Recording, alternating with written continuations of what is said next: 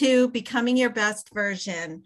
Today, I am delighted to have on the show Pleasance Slicky, who I met at American University when I was taking a course. And Pleasance has quite a following in the Washington, D.C. area. She is an I don't even know if I'm saying this right, Ayurvedic lifestyle counselor, holistic health coach, rising Kohenet, which I need to find out what that is, author, death doula, inner voice facilitator, and adjunct faculty member at American University and the Maryland University for Integrative Health. She teaches from the foundations of evidence-based positive psychology and weaves the practices of many wisdom traditions, including Vedic wisdom, mystical Judaism, earth-based rituals and ceremonies, and somatic healing. She is the founder of Thrive, an online self-care class, and Lola, a dynamic community-based in secret circles and teachings that cultivate liberation and awakening in daily life. Pleasance is the author of Delight, 8 Principles for Living with Joy and Ease, and the host of the Lola Community Podcast. As the founder of Lil Om Yoga Studio, the co-founder of the National Kids Yoga Conference and Septima Clark Public Charter School, Pleasance is passionate about bringing well-being into a variety of communities and connecting spiritual teachings to racial justice. In higher education, she taught mindful explorations, strategies in stress management, and in the AU Community Experience Program. She facilitates mind-body medicine skills groups, stress management, and self-care workshops and retreats. Check out Linktree Lil Om Yoga for more information about her work, or look at the show notes and you can see a link there. As you can hear from all of these tentacles of healing, Pleasance has quite a repertoire of healing regimens that she shares with a devoted fan base, at least I know in the Washington area, but probably in many other areas as well. Welcome, Pleasance. Thank you so much. I love whenever we get to have a connection and a conversation. So I'm honored to be chatting with you today. Thanks, Maria. Oh, well, thank you. Well, I know a lot of people who follow your work and go on your retreats, and I've been to your workshops also, aside from the class in which you gave a session on healing and yoga. And you obviously have a gift. And I wonder, when did you realize that you have a passion for healing and a gift for healing? As long as I can remember, I have been on a quest. And it's inner driven. There's a fire, there's a perseverance, there's a passion to explore all of the areas of life and what they mean and why. And that's the thing that I remember wondering as a little girl. Was raised an only child from a primarily single parent home, which translates to, I spent a lot of time alone. I spent a lot of time watching people. I remember being a little girl and being away with my family, with my grandparents, and spending time alone walking through the little town. And I was watching everybody. I remember sitting on the bench and watching everybody. And I think that all of that, what I call now solitude, not solitude time, but solitude time, just like had me watching people and endlessly curious and wondering, how's that work? What's happening there? Like, I'm obsessed with family dynamics and relational dynamics. And that's it. It's like, it's from, I think a lot of people who have similar backgrounds and, have made something, tried to make meaning, comes from pain. It comes from relation. For a lot of us, it comes from some kind of big T or little t trauma. For a lot of us, it comes from like a deep place within us that's not necessarily cured or healed. And that's it, you know, is just endlessly curious about healing and wholeness and what that really looks like. Oh, that's so true. It like makes me emotional even talking about it, because there's no one way, there's no right way. We've been fed so many bullshit, like lies about, about like what it looks like and who you have to look like and who you have to be and all that kind of stuff that I just, at this stage, I'm like, there's so many paths to healing and wholeness. There's so many ways into the heart. There's so many ways into connection. Let's just keep finding them together. I love it. And I love how you really share all of these beautiful modalities that you've investigated. And you don't have to. I mean, a lot of people would take all of this learning and use it for their own improvement and maybe for their loved ones, but you really share. And as a result, have so many devoted followers. I think that it's I think it's number one part of my like soul curriculum, which we talk about in Kabbalah and Jewish mystical tradition, is like, what is your kind of soul's purpose? Where are the areas where you fall most in ease and joy when you're fully expressing them? And so for me, I'm within the archetype of the traditional like rabbi role / Kohenet, which I'm in that program now / teacher. Because can you explain what Kohenet is? Yeah, I will. I want to say that like teachers, like, I don't feel like it's a choice, Maria. I feel like it's like a responsibility. It is my sacred responsibility. Beautiful. So beautiful. That is what we're here to do. You know, standing on the shoulders of our ancestors, standing on the shoulders of all the women and the sacred activists who came before us, and grabbing people by the arm, linking arms. Come on, Maria. This, you know, it's fall, it's Vata season, which is very windy. It's very disruptive. Let's wrap our arms around each other during this time, right? Like that, it feels more like a drive than a like, oh, let me share this thing, you know, for any sort of shallow, like not even shallow. I don't mean that in a derogatory way, but in a way that's not, it's just coming from deep within. And that feels like that's the purpose of it. And I think people, teachers, rabbis, and high priestesses for all of time, that's what we've done. Yes. So Kohenet is a earth-based feminist Jewish leadership ordination program. Kohen are the high priests in our tradition, and Kohenet is the high priestess, or Kohenot is our whole community. And we are a family of siblings who are committed to revitalizing earth-based Judaism and mystical tradition to make it alive in our bodies.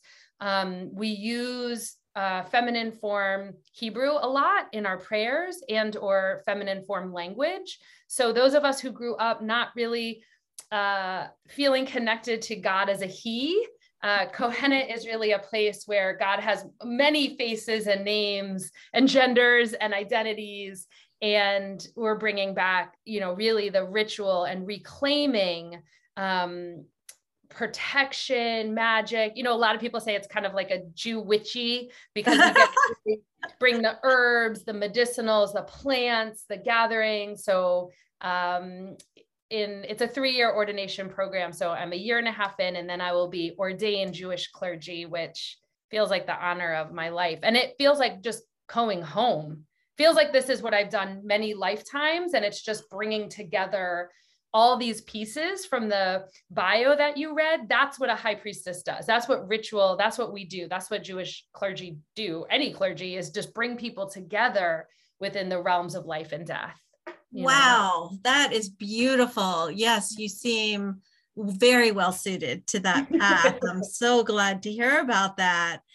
And I'd like you to explain for our listeners more about the Lola community, which I drop in on from time to time, but have not really completely taken advantage of the many wonderful offerings that I see. Yeah.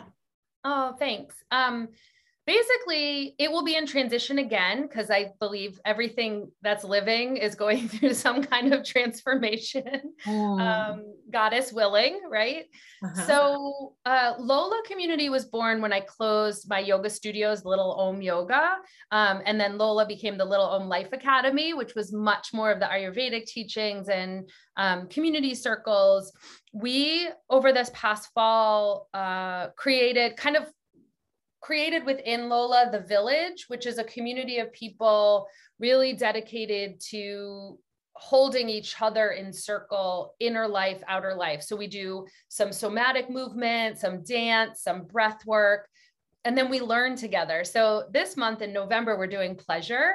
So once a month, we talk about kind of the mind aspect, like what are some of the ways to look at pleasure? What are some of the ways that we're blocking pleasure? And then one gathering will be totally body. So that's where we just breathe and do intuitive movement and kind of really integrate. And then today actually is our last session for pleasure, where we do the soul integration. So when we take all of the pieces and we say, you know, what's really here? Last month, we did the same thing for anger. So these are the topics that we choose for the village gatherings really come from the community. We usually read a text of some kind that comes up that supports our work. So we're in the middle of Discovering Your Inner Mother, Bethany Webster's book about patriarchy and the mother wound, and how as daughters, how harmful it is to be a daughter in the world right now. So interesting. It's for people who want to go deep, not really be fed a bunch of like lies or BS, and also bring their own opinions. There's not one of diversity in thought and opinion and experience here brings so much more value. So it's kind of like, you know, bringing back the idea of the village, where you'd have someone who makes shoes and someone who runs the apothecary and someone who washes the clothes. Like that's what we want to bring to the village, is all the different versions of what our lives can look like. And that just brings a lot of richness to our conversations. Beautiful, beautiful. Yeah. And I am sure not all of our listeners know what Ayurvedic lifestyle is. Yeah. If you could explain that a bit. Yeah. Okay. So Ayurveda is often called the sister science to yoga, although I like to dispute that and say it actually is the larger system, which in yoga shapes and postures and philosophy come under. Arya means life and Veda means wisdom. So essentially it's about looking at life through the elements. So we study the 5 elements in terms of patterns of body, mind, soul, and how they really help us find our harmony and flow within our life, or cause dis-ease. And you can have dis-ease of mind, body, soul. So Ayurveda is endless. You would never get to the end of it. You could study it and keep going. It's layer after layer. Lifestyle Ayurveda is a little bit more what we call kind of the feminine form of it. Clinical Ayurveda. So if you were really sick, you could go see a clinical Ayurvedic practitioner and get herbs and your pulse read and really have a clinical, more masculine outcome-based experience. I teach within the lifestyle form, which means how are we eating, sleeping, and pooping? What's the quality of our relationship? And what's the quality of our relationship to fire, water, earth, air, and spirit? Beautiful. And if you go to Lilom, LILOMM.com, she has a shop online where you can read, for instance, her book, Little Love Letters on Weaving Ayurvedic Wisdom into Everyday Life. Yeah. And her first book, which maybe actually, I'm not sure if it's your first book, but your most well-known book is called Delight, 8 Principles for Living with Joy and Ease. Tell our listeners a bit about that. That came after I closed the studio, and I was really trying to find my voice beyond the identity of yoga studio owner, which had been an identity that I was wearing, had been wearing for those 8 years that the studio was open. And I love writing. And so I decided to, with the help of a book coach, try to lay out some of the foundational principles around attachment, around aversions, around allowing and accepting. And I told it, delight is really there's some practices that are told through the lens of a lot of my lows, highs and lows. And just, a lot of times people will say to me things, let's say this, I've pivoted careers a lot. I take a lot of risks. I've lost a lot of relationships along the way.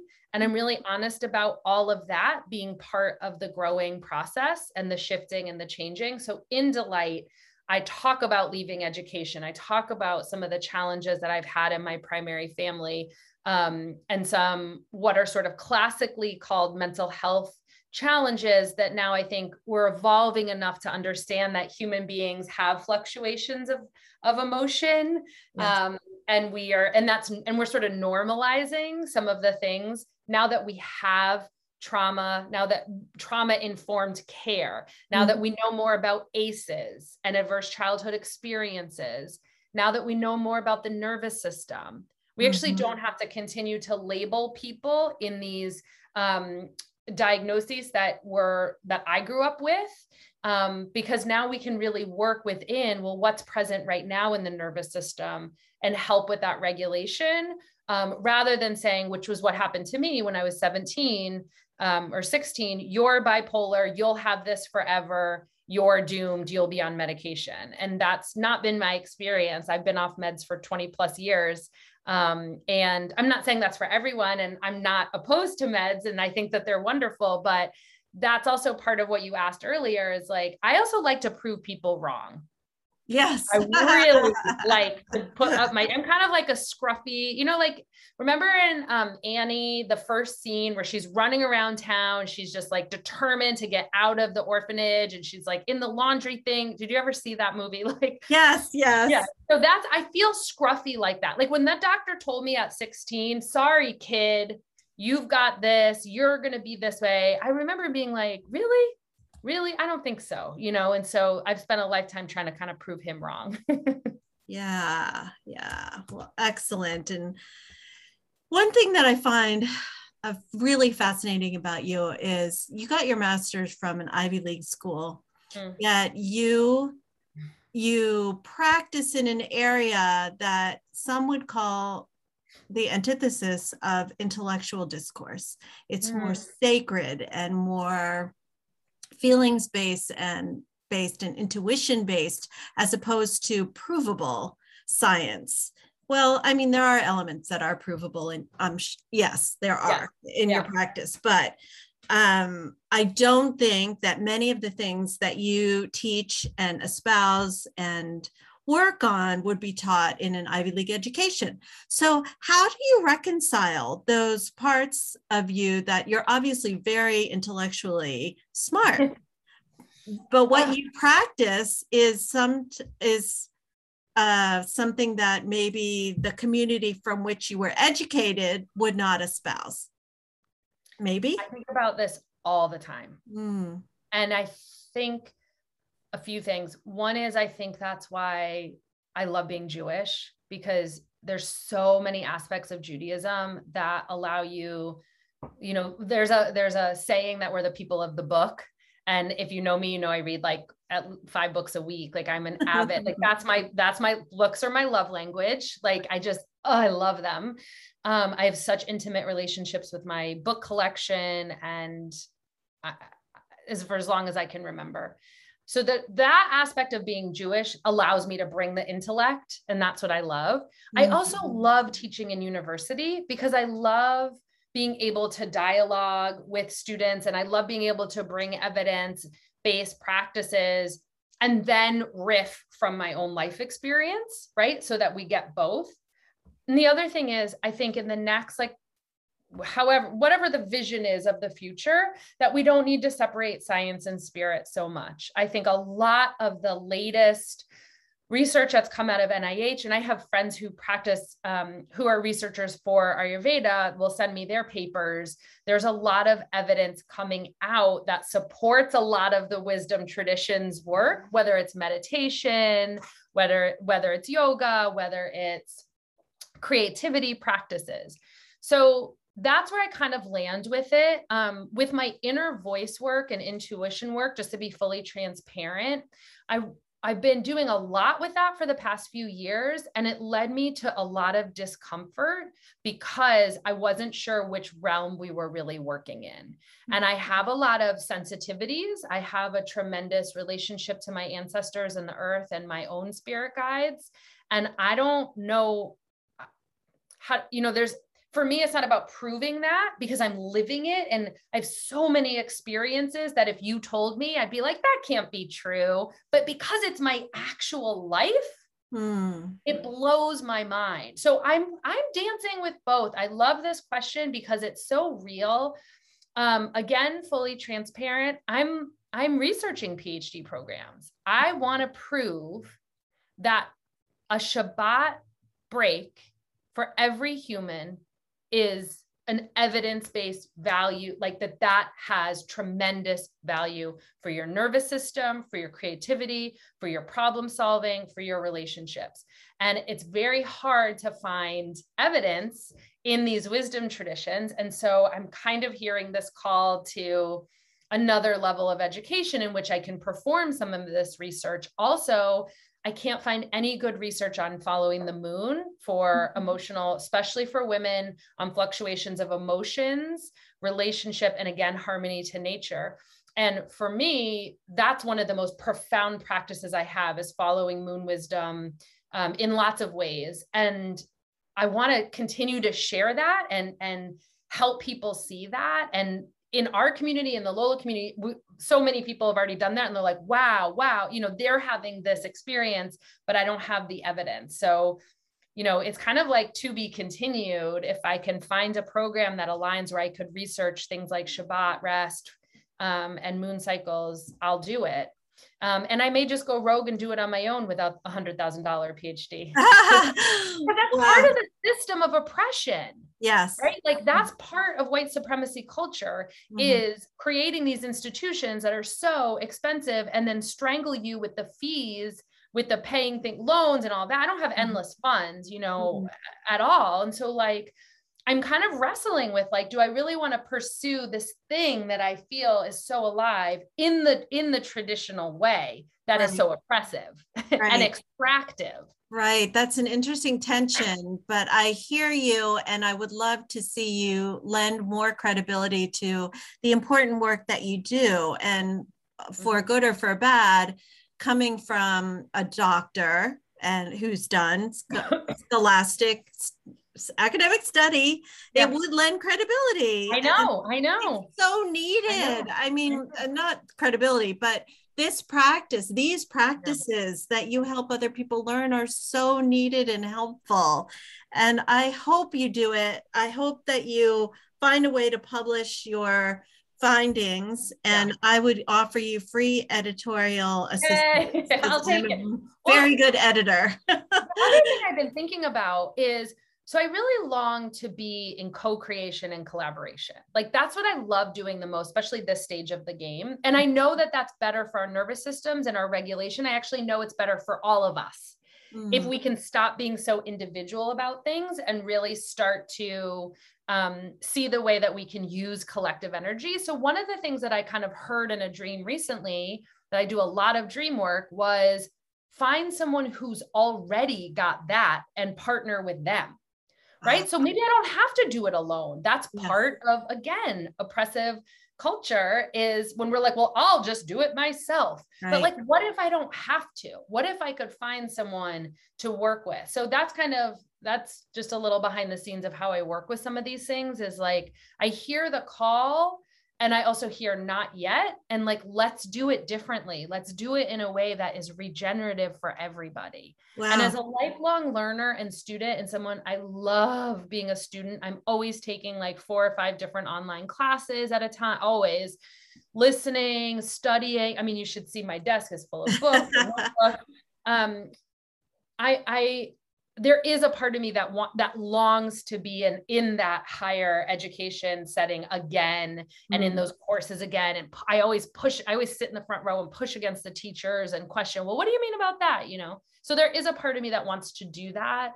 So I'm dancing with all of that. Ah, beautiful, beautiful. Well, you've answered this in part, but I like to ask this question of all the guests. What do you do to become your best version? I love this question. I go to bed early so that I can get up early and feel spirit and source and wisdom, so that every morning I have this incredible, divine, intimate date with myself. And sometimes we dance, and sometimes we sing, and sometimes we read under a blanket, and there's always warm water and coffee, because in Ayurveda you always start the day with warm water, and I love coffee, so like I get to have both, right? And I just get up and I'm like, what do I want to do this morning? You know, and all those classes I take, I listen to them. So like, to be the best version is to really prioritize and honor the most important, valuable times of the day for creativity and source and spirit. Oh, I love it. Love that. It sounds like spirit is calling you. Thank you. So thank you. Thank you so much for taking time out from your day to be on our show and sharing your wisdom. Thank you, Maria. I look forward to our paths crossing again and again and again. Yay. I hope so. Thank you so much.